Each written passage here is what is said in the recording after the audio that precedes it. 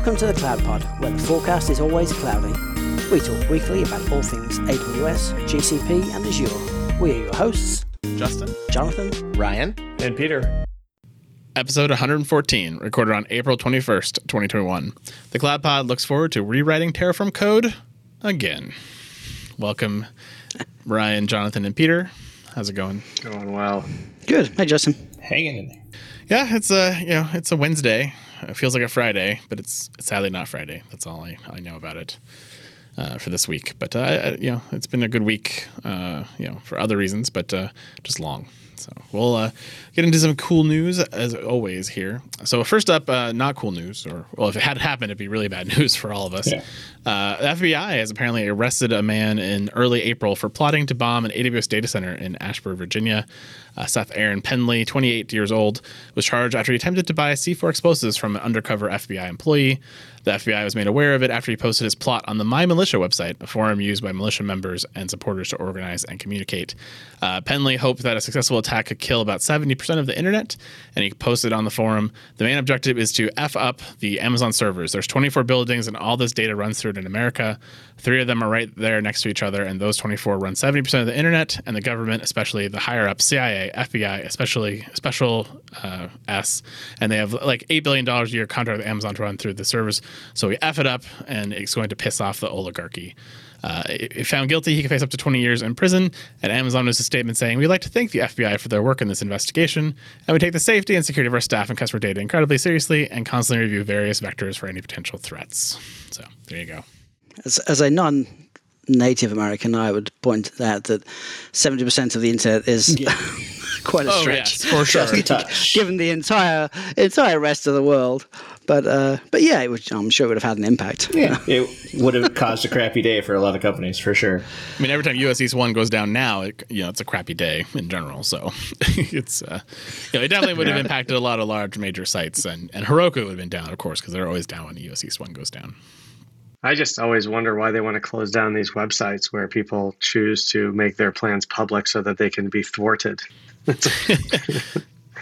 Yeah, it's not good. Free CDN. You should have a free CDN for those sites. Yeah. As long as the FBI gets to monitor them. Yeah, I mean, posting a plan publicly and then offering to buy something from somebody who read the public post is probably a little bit not the smartest thing to do. Well, apparently, if you go into the article a bit deeper, it says, the FBI was tipped off by somebody else from the militia website who probably was watching it and then referred him to the FBI agent to buy the C4. Which was quite interesting. So, that would have been a pretty big C4 instance, though. Indeed. Well, I'm glad that didn't happen. That would have been a terrible, terrible situation and not great. But moving on to better news and much more exciting things. So we talked about HashiCorp after their big conference last year. They announced Boundary.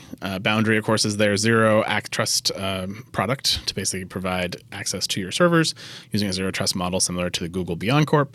And so we told you we would keep an eye on it, and they have released the 0.2 release, which now provides OIDC support with Azure AD, Okta, and anyone else that supports OIDC supported, as well as a new Boundary desktop application for macOS to make sure all of that connectivity happens easily and simply, with the Windows app coming very, very soon. And as they've been developing, this is one of the big first times they think that you'll actually be trying to test this, because who wants to authenticate with something that doesn't have OIDC integration or any type of AD integration? They did want to tell you all the things they've done since they released 0.1. It includes worker tags and filtering. They've given you a Boundary upgrade and database migration process that's seamless and fail-safe.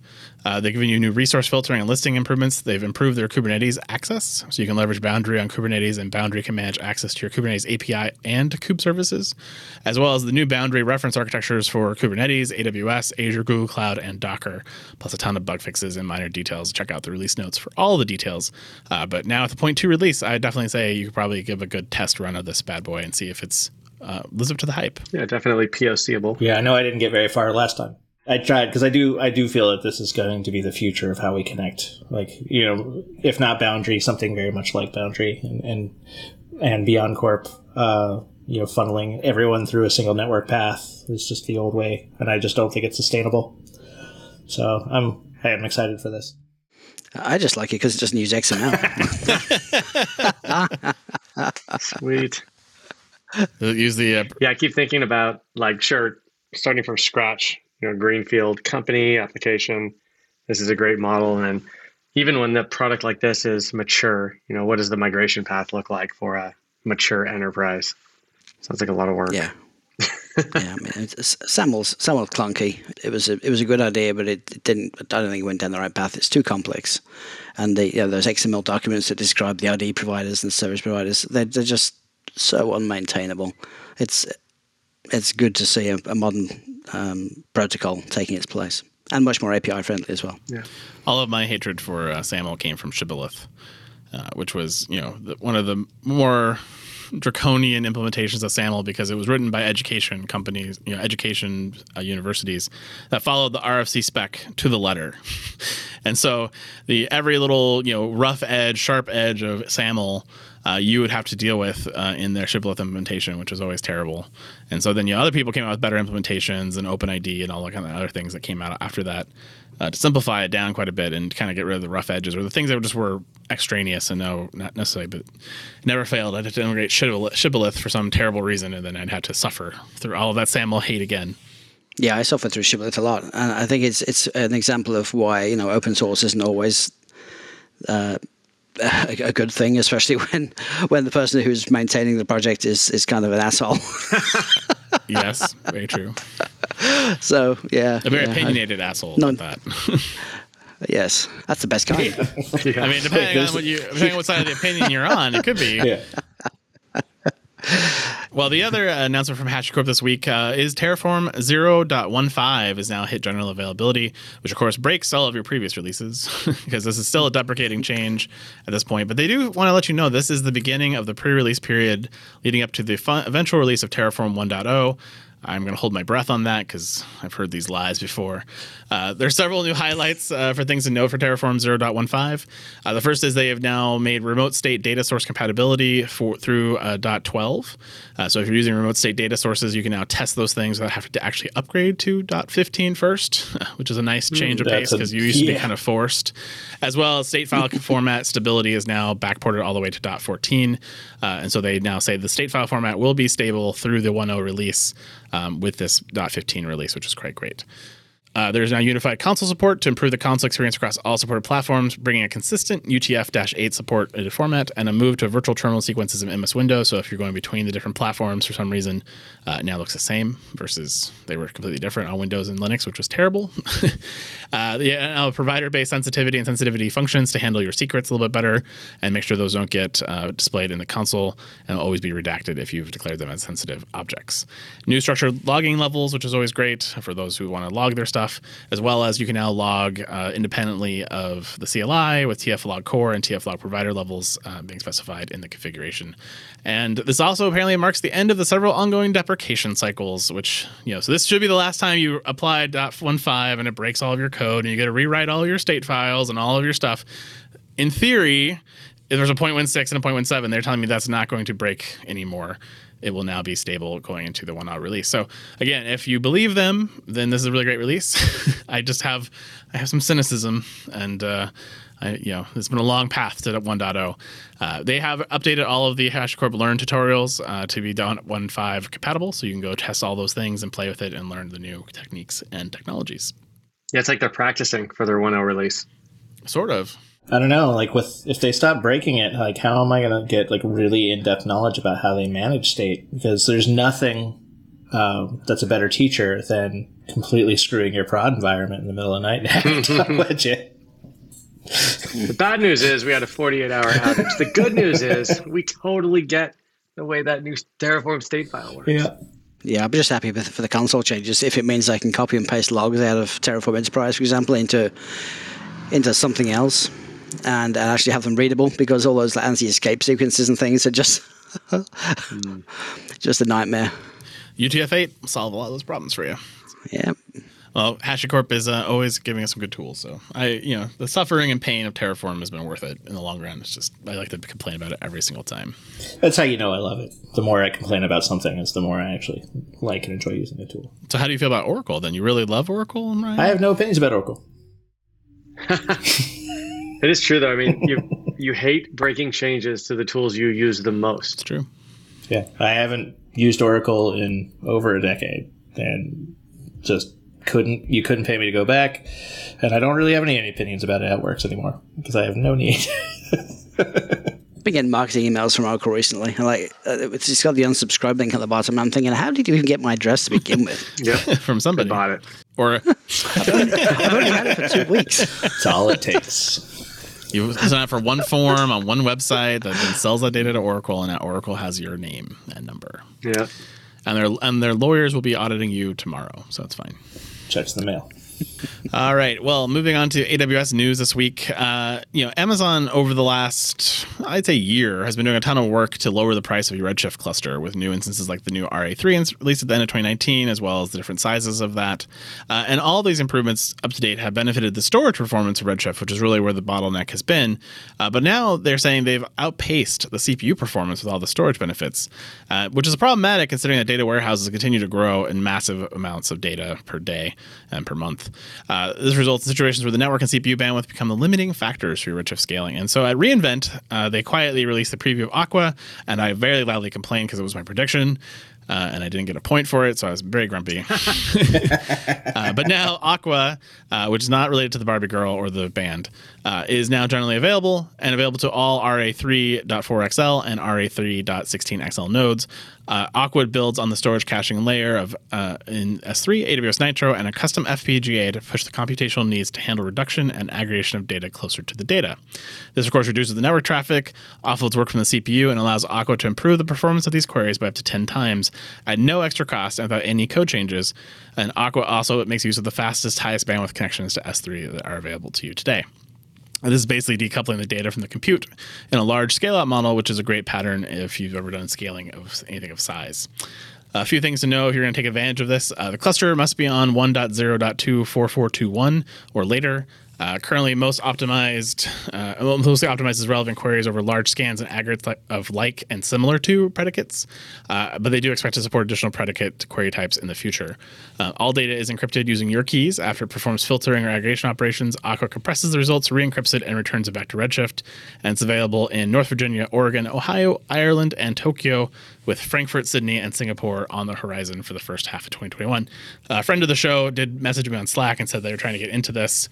They're not actually able to get it enabled on their cluster due to some S3 parameter that they can't change, and so there's a support case they have open with AWS. So you may have some teething pains if you're trying to get this working right away, but hopefully Amazon will get that solved the next couple days, and you can be able to use Aqua as expected. Still not fully serverless though. I wonder if Aqua is a step towards serverlessness. It's weird how it's tied to those specific instance types, but that may be more a function of the Nitro involvement in the way the integration works than the actual compute happening on the node. I mean, if they're decoupling compute from storage, then I don't think the compute's still happening on those nodes if that's where the constraint was, right? I suspect it's the data access layer because the Nitro is giving them. I don't know. Yeah, I think the other nodes don't use Nitro. First of all, I think these RA3s do, so you get the Nitro part of it. And the other part of it is that fast 10 gigabit network speed to the S3 infrastructure is only available on certain class of instances, which is most likely in these RA3s as well, which is probably why. That's true. I thought there were more Nitro instance types than just those. I mean, there are, but not for Redshift. That's for Redshift, maybe not. Okay. Yeah, there's a ton more Nitro types. This just Redshift is very particular in its instance types. Same thing with machine learning. There's special ML instance types that you have to use as well in those use cases. Yeah, I still look forward to a fully serverless type implementation, though. Obviously, you would want some kind of caching for performance. You just don't need to pick the instances, basically. You don't want to worry about the instances. I don't want to have to pick the instances. I want that to scale magically on my behalf when I need to run the queries. Yeah. Or I pay for caching and for performance. Yeah, you want that dynamo magic of DAX and all that stuff where I don't worry about it. Yeah. I want everything. I want fast, and I cheaper. wanted to do it automatically for me. Yep. All right. Well, if you are using the Amazon managed service for Grafana, this now supports the ability to do Grafana Enterprise upgrades. Now supports the new Grafana version 7.5, which was just released this week, which, wow, that's quick, Amazon. That partnership is doing you good already, as well as it now supports Open Distro for Elasticsearch, or now OpenSearch as it's been rebranded, as well as AWS billing reports, all available to you to suck into Grafana. Of course, this is the AMG service, or Amazon Managed Grafana. And this is a partnership with Grafana themselves as well. So they actually provide the enterprise capabilities with support and enablement and training, as well as access to all the plugins that you may want, like ServiceNow, Splunk, New Relic, etc. The new Grafana 7.5 has quite a few new features, including support for larger Prometheus queries via post method, a new Amazon CloudWatch plugin enhancements, and AWS X-Ray service map visualization, and more. You can check out that blog post on the Grafana website, which has all the really cool screenshots of all the things you can now do with Loki and Grafana and all the things that are there. Previously, we talked about AMG was free for evaluation before April 15th, 2021, and now beginning on April 16th, customers using AMG will receive a 90-day free trial for 5 users per account, which is great. Again, this is a partnership with Grafana, and then Grafana yesterday also announced that they're changing their licensing from the Apache License 2.0 to the Affero General Public License, or AGPL v3, which is the copyleft open source license. It is OSI approved, and they are very proud of their move. They have a blog post about that as well. The plugins, agents, and libraries will, of course, remain APL 2.0. And initially, I thought this might be them being mad at Amazon, but I'm like, wait, they're a partner, though. How can you be mad at Amazon? Yeah. And they actually do talk about that in their FAQ. And the question was asked, so what about cloud providers like AWS? How does this change affect the Amazon managed services for Grafana or AMG? And their response to that is AWS is a strategic partner, and given the commercial relationship AWS has with us for AMG, AWS and their AMG customers are not impacted by this change. And we hope that other infrastructure service providers follow AWS's lead in working with open source software companies in similarly sustainable ways, which was an interesting answer, I thought. Yeah, and this is the example of, okay, let's not go to war with Amazon. Let's find a way where we could both be successful. So we saw the go to war method with a couple of the other big distros, and now we'll see what happens with this one. See if they're actually able to successfully make money and grow their business and accelerate their development of their products because of it.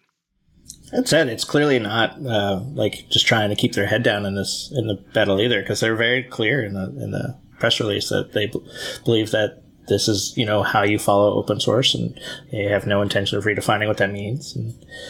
And if, how do you call yourself an open source company if you're not using a license that's accepted by the OSI? Like they're very clear through that statement. That they actually called out the SSPL for not being approved by the OSI. And reasons why they didn't consider it. I think it's very fair. It's very much enforces the spirit of the open source community by requiring feature enhancements or optimizations to be pushed back into the code base. I guess if they wanted, at least. I mean, they don't have to accept those things, but it is quite onerous, though. I mean, if you run any service publicly where a client talks to an instance of Grafana which you've modified, then you have to provide that source to those users. I don't know. I'm not sure that's going to work for some people, but it makes intellectual property management kind of difficult, especially for the older companies that aren't so in tune with the open source communities. I've worked with plenty of people who just wouldn't have open source programs because they saw it as a liability. Yeah, I don't suspect that this is the end of the license shuffle, right? I think that there'll be different changes in adoption, and I think there'll be retreats and there'll be advances. I really do see this as sort of something that's going to have to shake down across the whole industry. So. But, I like moves like this that are a good compromise in the middle. I think it's the same license that Mongo is actually underneath for the Mongo open source portions, is I think of the same AGPL. So it's not unheard of to be used in the space, even for companies that have been having kind of this war with Amazon and other cloud providers. And I think the key thing is that the improvements that Amazon makes to this, or to the Google makes to these things, that needs to go back to the source. Like that should be stuff that gets included. I think that's a fair compromise. Yep. Yeah. Levels the competitive playing field. To some degree, but we know from our experience with Elasticsearch that a lot of the investment in engineering time has gone into the management of those things and the tooling around that. So I can see why it may be difficult to make the changes that you need and still provide those back without exposing some kind of insights into the way you run your business or sort of giving away some important information. I don't know. I think it's a good choice. It's definitely better than SSPL, and it's we'll see how it goes. We'll see. Time will tell with all these battles. Hey everyone, Jonathan here. I just wanted to take a minute to thank the cloud consulting gurus at Foghorn for helping make the Cloud Pod possible. These folks truly get it. Cloud consulting experts since 2008, they are premier tier partners with AWS, Google Cloud Platform Silver, and Microsoft Azure partners. From multi-cloud to containers to moving full production workloads to the cloud under the tightest compliance, Foghorn's team of full-stack cloud engineers have been there, done that, gotten the t-shirt, and are ready to share their experience with you. If you're in the market for some talent to supplement your team, visit www.fogops.io/thecloudpod. www.fogops.io/thecloudpod. Foghorn, the promise of cloud delivered.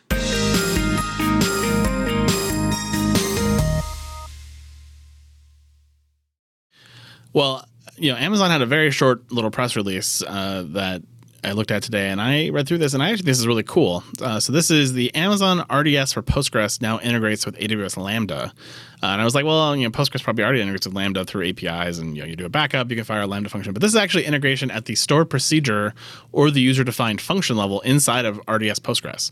So basically, you can then declare that when this stored procedure basically fires a defined function, that you want to kick off a Lambda function. So you could use this thing for things like sending email out to a customer when they update their email address, and so that could be a trigger operation or a user-defined function. Basically, then kicks off a Lambda. You hand the data to Lambda. Lambda does its processing of it and then sends that right out via that without having to take the CPU of your database or any of the other methods that you probably would have done with stored procedures in the past, which is pretty great. This is available to you asynchronously and asynchronously. So if you care about this job getting finished before you commit the data or convert back to the end user, you can do that, as well as if you don't care if it completes at the same time, you can do asynchronously, which is pretty great. So I'm kind of excited to see what this might lead to in the future, because I think there's some really cool opportunities with this. I definitely already have a very hacky use case that I can't wait to use this on. This is one of those things that it's like I can see, just like stored procedures naturally are, like you can hang yourself, especially if you make this synchronous. But I can't wait. This solves a major problem, and typically you'd have to engineer a lot of infrastructure around solving the exact same thing. This is great. Yeah, stored procedures have always bothered me in a way, because I feel like it's engineering stealing the resources of like a database team or a database server, and it's very unpredictable. If a product change suddenly adds extra load to a database server without proper communication around that, it can lead to problems, and I know it's led to problems in the past. On the other hand, stored procedures are a very, very optimal way of running complex queries very fast, because they're pre-compiled and you don't need to ship huge documents and huge complex queries and sets of queries over the network every single time. So this is, I actually think this is a really amazing feature to offload the compute that effectively what stored procedures would otherwise be running locally on RDS. It's neat. Wouldn't you still have to ship the data to the Lambda function though? Well, you do have to ship the data to the Lambda function, but if you think about, the code which was running which was processing your data doesn't have to be shipped anywhere. And if you have 1,000 clients all running or all shipping those queries around, that's probably more data than the actual data being shipped around for the queries themselves. Yeah, and it just feels like all of a sudden you've taken the lid off of the maximum compute of your RDS instance, which that's always something that's a pain in the butt, is to you can't scale vertically those resources, and now you kind of you make compute able to scale dynamically and horizontally. So many things. Now you could reach out and you could query an ML model based on some data that got dropped into the database. You could reach out and trigger a step function to start doing something. The possibilities are endless. Yeah, now all of a sudden I'm seeing all the rope available to hang ourselves with. Oh yeah. Oh yeah. I am going to break something really bad with this feature, and I can't wait. Yeah, just think how much money you could spend with this. Well, the other way you like to burn money in the Amazon cloud is, of course, machine learning, because machine learning is the best way to burn money very quickly with all those very, very expensive GPU instances. And, of course, the way you do that is with SageMaker. And so SageMaker, which launched 2017, which, to me kind of feels like yesterday or 100 years ago, depending on the moment I think about it. COVID's been weird to time. But, so today Amazon is actually going to give you a price cut. It's been 3 years or 4 years almost at this price. And so now they're giving you 2 price cuts The first one is that you can now get basically a 14.2% discount just on the compute resources for all regions where SageMaker is supported. This includes your T2s, your M5s, your C5s, all your Nitro-backed instances, basically, including your Inference 1 instances, which is pretty great. And then the second part of this is they're giving you the ability to now commit these with savings plans. So you can actually use savings plan to now apply to your SageMaker use cases, where you can get up to a 64% savings compared to the on-demand pricing, which is a pretty significant savings. And of course, it's not tied to regions or instance types, so this is much more flexible than the prior reserved instances methods you might have been able to do.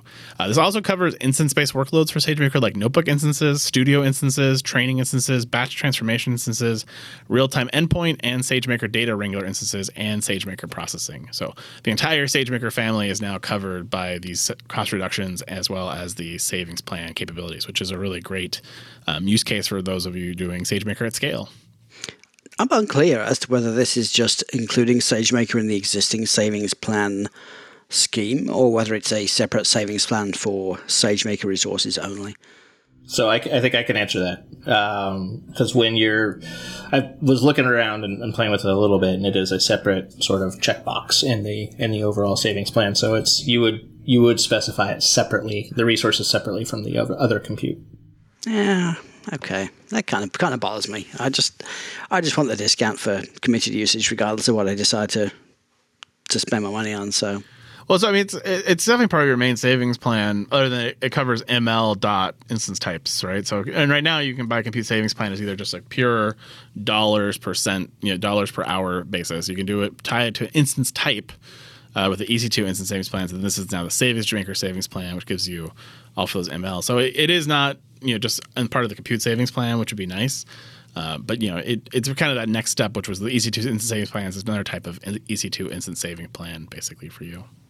No, I mean, I guess it makes sense because there's the upcharge for the actual SageMaker service itself, and they've got to recover their ROI from that. So it's also these things are all savings plans, whether it be RIs or the previous generation of them. It's all based so that Amazon can more easily do capacity management, right? Like it's the the carrot and the stick, right? They need to have that visibility into how they manage that, and so how do they work with their customers? Well, they get their customers to commit by giving them a discount, and so the same goes true for SageMaker. And I don't know, but I assume that you'd want to manage those two different workloads from an AWS perspective separately. So it makes sense. I'd always seen SageMaker as something which, if you're building a product, you may run once or twice or a few times it'd be kind of in the discovery phase to figure out which type of model you should use and the parameters for your ultimate implementation of the ML model. But to have savings plan specifically for continued use of SageMaker means there are people who continue to use SageMaker to find the best solutions. So I'm kind of curious to find out who those people are. You ever met a data science team? Well, I mean, I think that's a pretty common ML team process where you're basically taking, the data sets against the real world, and you're basically then anytime you have fall out of that and you have someone fix it manually or, use Amazon Turk or these things, you want to then feed that back into the model and then reapply that against your ML model. So that's what companies are doing here, and that's why they made sure they covered out the SageMaker data wrangler, the SageMaker processing, and the real-time endpoint stuff, because that's where all that training is happening repetitively over and over again and taking feedback from the system. Yeah. And there's no one more scattered as far as like planning and priority than the data science team. So this isn't really for them. This is for the team that has to actually foot the bill for whatever that data science team does. Yeah. What do you mean you've been running that SageMaker instance for 6 weeks at GPU level pricing? Yeah. $76 an hour. Yeah. Yeah, my $500 community builder credits didn't go long enough in those instances. We're going on GCP. So we had an interview a couple weeks ago with Miles Ward, who's the CTO of SADA Systems, Jonathan and I, for TCP Talks. So do check that out if you haven't listened to that yet. He talks about his time working at both Amazon and Google when he was a solutions architect, and then kind of what SADA is doing now in the Google Cloud space and consulting. And one of the things he mentioned in there was Colossus. And Colossus is the storage system that underpins Google Cloud. And most of Google's most popular products, including YouTube, Drive, and Gmail. And it's the successor to GFS. So GFS was the Google file system that they eventually kind of outscaled and needs something better. So Colossus is the new version of that. And so, this blog post is actually nothing new about Colossus, because none of us use Colossus directly other than through, another service. But we talk about a lot on the show about how important it is to understand how some of these cloud technologies work, especially in how they architect them, how they design them for failure. And so it's always good to have these kind of technical deep dives so you get a better understanding of how things work. And so this is a deep dive of Colossus. It's made up of several different components, including a client library, the Colossus control plane, the metadata database, the D file servers, and the custodians.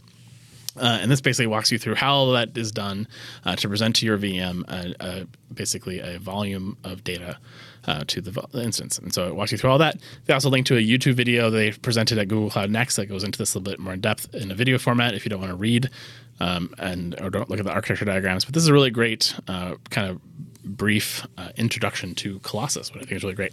So I mentioned those components. The client library handles how an app or service interacts with the service, handles things like software RAID, retry logic, all of the things, and that's really what the applications at Google use to talk to Colossus.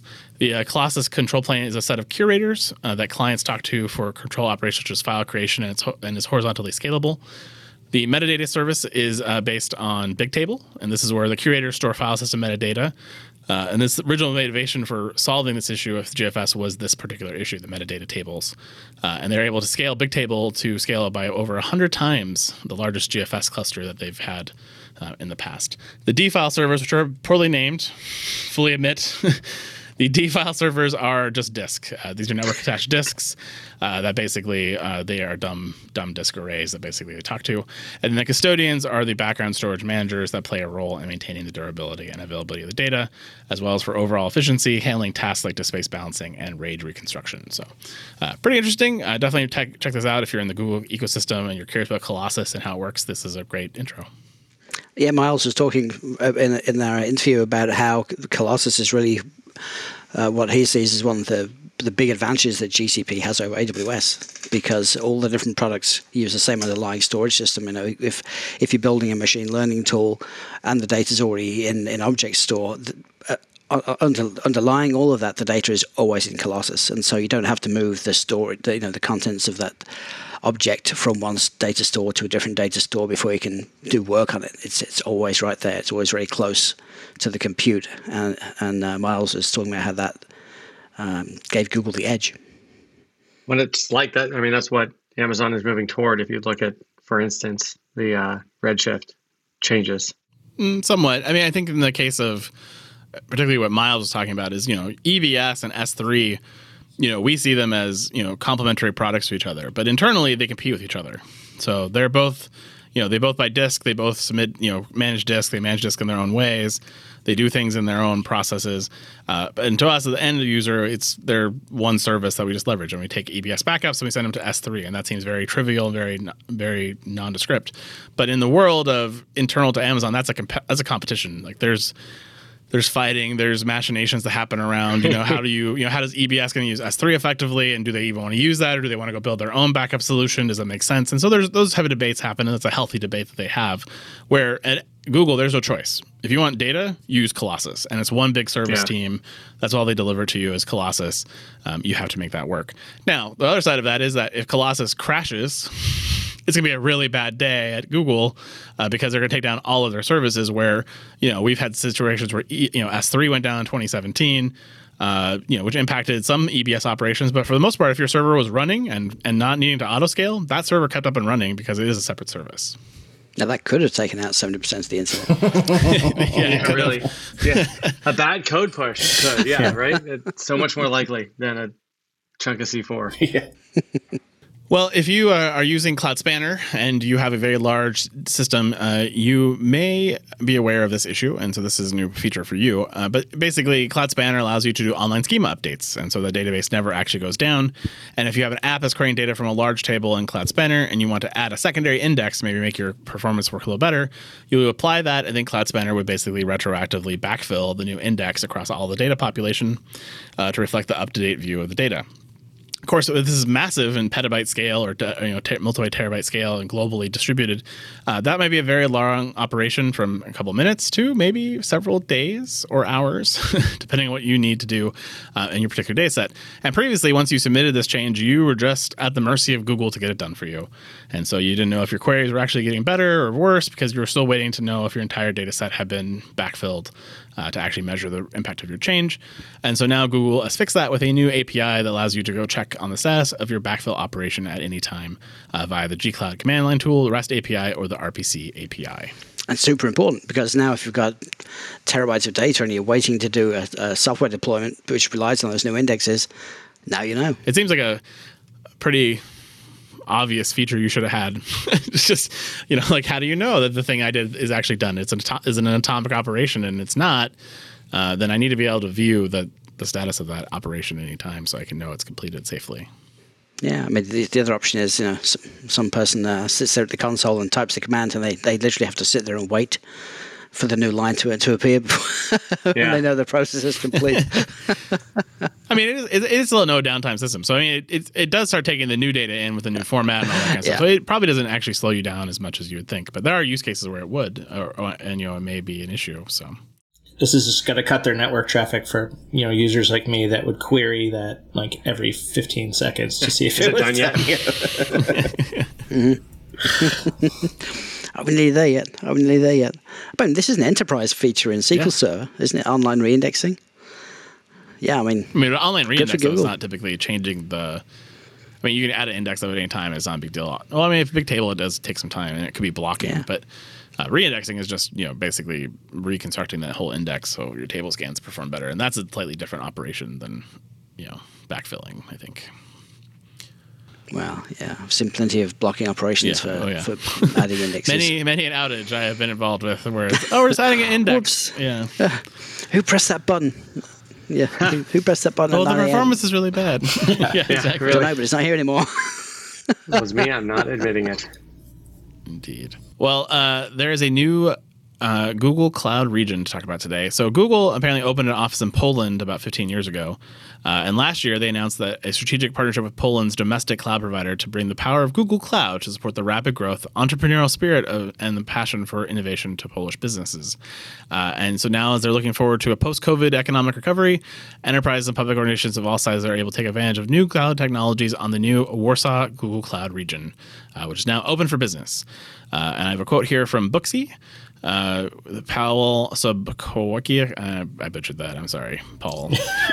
He's a CTO at Booksy. We double in size every year, and our previous infrastructure providers couldn't keep up. It became really hard to maintain hundreds of dedicated servers. As our stack grew, we decided to deploy our services to Google Cloud as the most effective and most efficient way to support our business model. And this Warsaw joins the existing 24 Google Cloud regions and is connected to their high-performance network globally. So there you go. This is just going to be more and more common because it is hard to operate at scale. And, once you get to a certain economy of scale, Google's going to have an easier time doing it than a small provider. So I think we'll start to see this more and more as expanding in through Europe, especially. Yeah. I mean, there's so much data sovereignty issues in Europe that, the more regions you can actually have in Europe, I think the better off you are to kind of get through some of those issues. But it's always nice to see new data centers. And this one's kind of the first one, I think, in Eastern Europe, for at least from the Google side. Maybe Asia has one as well. But it's nice to see Central and Eastern Europe getting some more options than just Germany, which has its own data privacy issues and laws that they may not want to deal with in Poland. I wonder what the smallest economically feasible availability zone would be as far as like total number of cores or instances. I'm sure it's measured in floors of data center. Tens of thousands. Hundreds of thousands of square feet of data center capacity. That's pretty big, but I wonder if they could do smaller, more just that are economically effective, since they're all managed remotely anyway. I'm so convinced like oracles are just racks that they put in people's garages. So. Just stacks of pizza boxes just directly on the floor in someone's closet. Just pops in phone closets. It's like if you don't pay the license fee, we're going to require that you run a data center from a blade in your office someplace. Yeah, it's interesting. I wonder, the capacity planning models for that and how they decide to go into a region and what the economic impact of the region is. I'm sure it's very complicated. sure someday someone will share that with us, and I'd be fascinated to learn. Step one, hire the Well, that's lawyers. always the truth of anything you want to do in business. All right. Well, moving on to Azure. Azure is giving us the general availability of user data, user-data, which for those of you in other clouds know what that is already, which enables you to insert your own metadata into a Microsoft Azure virtual machine at provisioning time and to be able to retrieve it using the Azure Instance Metadata Service. The newly released user data offers similar functionality as custom data, but unlike custom data, after the VM is provisioned, user data is available inside the virtual machine, and user data is persistent during the lifetime of the virtual machine instance, which, when I read this, I was like, wait, they have this, and that's what custom data was. So the custom data is only available to a server for the first, period of time when it first boots up at what they call the provisioning phase. And then after that, it's no longer available to a server. So this is more traditional user data like we see on Amazon and Google and others that allows you to have this available at all times to the system. So I assume there's some interesting use cases that required Azure to actually build this out from a long-term perspective, which, because I think custom data covers 90% of the use cases that you would have for user data. Well, I don't know. I can think of a lot of use cases for configuration management where I would need to query this host, and you can do it through API calls, but as we know, with thousands of servers all calling an API, you can get you can hit service limits, you can get all kinds of stuff, and that's what the metadata sort of endpoints provide, is the ability to do that without a thundering herd problem. And so you can define your role, you can define access models, you can do all kinds of things. And it can be dynamic, more importantly. Yeah. And I wish this was a Windows feature in general, which could extend back to our data centers and we could use with VMware. I mean, VMware has the concept of tags, but then you need credentials on the machines to talk back to vCenter, and it's just clunky to manage. But having a built-in metadata endpoint, awesome. Yeah, well, it's funny you say that. I wish it was built in, because this is probably the third or fourth Azure feature set that I've been looking for in general Windows ecosystems, and it's just part of their Azure offering, and you can see how heavy the development is into that cloud offering, not just the elements within that cloud. So yeah, you would think that the VMware agent that runs on every single VMware host, and VMware guest, but it would have some API that you could kind of do this thing with, but I'm not. And someone could correct me if I'm wrong with this. I'm not familiar with them having anything like that where you could, query something like this and get it out of the local state metadata kind of thing. It's kind of surprised me, considering how valuable it's been on AWS and Azure and others to have that kind of capability, that it hasn't made its way into more VMware infrastructure. Because it would be the natural place you would put it, and that way you have it, or even a metadata type service that becomes part of Windows or becomes part of Linux that you could just turn on and query certain parameters from. It would be super handy.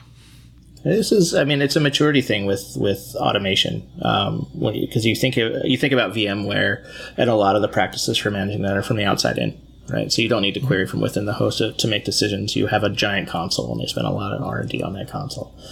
But as you grow, and as you get to a certain point, you don't want to have everything be an effect of a direct action. And so these metadata services are reversing it so that the decision can be made at the endpoint and call back. I mean, you're kind of getting a little bit of, I guess, a console and things like that with configuration management, where I'm basically publishing my configuration to the central service, and I can query that. So, I guess that's how we've kind of solved it in the data center side. But again, I could see the value of having just as a metadata service. It'd be awesome. But yeah, I hear you why it's not there. It makes sense. I think one of my biggest use cases for something like the metadata service, though, is the identity that it provides. I mean, it can sign a request which can prove that this request came from this particular instance in this region, in this data center, or in this cloud, and giving a machine a unique identity which is verifiable is really valuable. Yeah, this is when we walk into zero trust territory. So all the vendors are going to get us what we want. It's just interesting how it didn't show up sooner. Yeah, it's mutual TLS offers that sort of functionality, but that's clunky and hard to manage, and so something like this gets you a lot of the same benefits. Maybe not all the security of mutual TLS, but and it's just so easy. It's built in, and it's great. It's a huge advantage when you have this option. Well, if you're using AKS, you can now get encryption at the host support available to you, now generally available. Encryption is now supported for the temp disks with platform managed keys, as well as the cache of OS and data disks encrypted either with the platform managed keys or the customer managed keys, depending on the decryption typeset on those disks. Again, you might be asking, why would you cover this, Justin? Well, there wasn't a lot of Azure stories, and we skipped them completely last week, and so I'm trying my best. So I apologize for the breadth and depth of these two articles, but someone out there cares, and I wanted to make sure that person got what they needed, which was anybody who's doing compliance on that. This just simplifies things. You don't have to explain anything. It's just, yep, it's all encrypted. Mm-hmm. Don't ask me anything else. Yeah, someone can now use this service because they released this feature where they couldn't use it yesterday. Yeah, for sure. Yeah, exactly. Well, Microsoft apparently wasn't happy that GCP Poland opened, and so they felt they had to announce a data center. No, they're just announcing it. They're not opening it, so it's a little different. But that's a new data center region coming to Malaysia in 2023, which is really cool. In 2 years from now, in 2023, when I'll actually care that this is happening. So Microsoft announcing a new data center in Malaysia, so you can have that available to you sometime in 2023. So before then, you got to put your data in Singapore or somewhere else and then migrate it in 2023. So that's also something to look forward to. It's like a tease. Like, I know I could eventually use it, but I have to do it the bad, unfortunate way. And then I have to do a data migration in 2 years. So fantastic. And didn't they already make this announcement? Didn't they? Like, they announced a giant expansion to the Malaysia region, and they were going to, open. That was Indonesia, wasn't it? You said it in that tone where you seem to know. Well, they may have changed their mind anyway, because when I hit that link to look at the story, I get an error page not found. So maybe they're not. Maybe they're not going to announce it. All I know is I'm noting this for my 2022 predictions. Nice. December of 2022. Yeah. We're going to have to start predicting 5 years in advance if we're going to keep doing this. This is good. This is going to be rough. I fixed the link in the show notes so you have the proper link now. So Thanks. All right. Well, that is it for new news this week. I did not go look at the Oracle news because we talked about mobile apps last week. I can't do it 2 weeks in a row. So that's it. We'll go to the lightning round, Peter. Lightning round. Let's start with Amazon Pinpoint, which is now FedRAMP High compliant. I'm glad the government was able to pinpoint what this service does.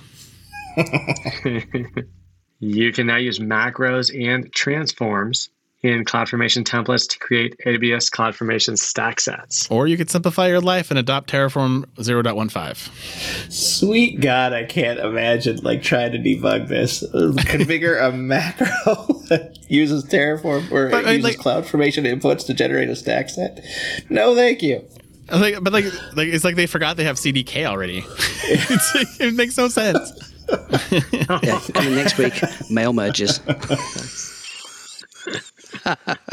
Amazon Macy adds CloudWatch logging for job status and health monitoring of sensitive data discovery jobs. So now you can prove to your security that, yes, Macy is working, and we don't have any PII data, clearly. Now they need to offer, budget support in the billing dashboard. Amazon Textract achieves FedRAMP compliance as well. Clearly showing that the IRS is using Amazon Web Services for your future tax audit needs. Ugh, ick. Ugh. Yeah, anything that stops me from having to fill in manually entry, into data boxes, I'm okay. Distract away. Now visualize and report patch compliance using AWS Systems Manager, Patch Manager. Because executives can only take care of patching with a visualization. Yeah. I wonder what a red-green colorblind executive would do with themselves. How do you tell if it's good or bad? It's just gray. Everything's gray. That's why it's blue-green. That's why they're blue-green, not red-green. And we had a very short little list there. But the mail merge takes the cake. Oh, nice. Yes! 99% sure he used that mail merge joke before. Doesn't matter. As long as I don't remember it. And then you call it a callback, and it's comedy strategy. So it works out. You should use it. You should keep using it to see how many times you can win before I start realizing that you've said that before. All right. Well, we have things coming up. Apparently, Amazon, Summit was something that Google got jealous of. So now Google is announcing their own Summit series. So now we'll have the Amazon and the Google's competing summit series all available to you. So they've announced 2 summits already. First is the Data Cloud Summit, which will be on May 26th, 2021. And then the Financial Services Summit will be on May 27th, 2021, where you can hear all about PayPal, Global Payments, HSBC, Credit Suisse, and other amazing banking and technology companies that you will go right to sleep with. So fantastic for all of you who need to do the banking fintech thing. That's available for you. They do say this blog post will be updated frequently, which is, of course, a great way for me to never talk about it again because it will not cross my RSS feed. But maybe I'll click on it again to let you know if there's any other future summits sometime later in the month. And then, of course, we did mention last week the AWS container activities coming up at the beginning of May for KubeCon for EKS and DockerCon May 26th for ECS, as well as I do want to remind you the summits are coming up for AWS. They start on May 12th. And they go through the month of May all across the globe. And so do check those things out as well. There you go. That is it for this week. Sorry. One last plug. I think I have one more time I can mention the Azure Storage Day. Last week I gave you 5 reasons to join. Today I'll give you 5 reasons not to. Just use something other than Azure. Yeah. That's the best way to go. So that's one. You have 4 I can't more. come up with any more. Yeah. Sorry. No, I can use user data to access that data storage, right? So I guess that's a good thing. Named after an old horror movie. Yeah. It's, I don't know. I can't come up with more. It's tough. It's very, very tough. But maybe the Ultra version will help us out with that in the future. So. And that is it for things coming up. But do check those things out. Lots of great activities coming very soon. And do sign up and get involved in the cloud community as a whole. And if you'd like to also join the CloudPod cloud community, our Slack channel is waiting for you to join. And we are there to answer all of your cloud questions. Well, at least we'll try to. Or someone else will who is smarter than us. Who are we'll smarter answer people. Just won't be the right answers. Well, that's maybe true. RM minus RM. Don't follow that advice, especially on your Mac. It's my answer to everything. Yeah. It'll end poorly. All right. Well, that's another fantastic week here in the cloud. Have a great week, guys. Bye, everybody. Later. See you later. And that is the Week in Cloud. We'd like to thank our sponsor, Foghorn Consulting. Subscribe on iTunes or wherever you get your podcasts and tweet us your feedback at #TheCloudPod. Or join our Slack channel, go to our website, thecloudpod.net for sign-up instructions.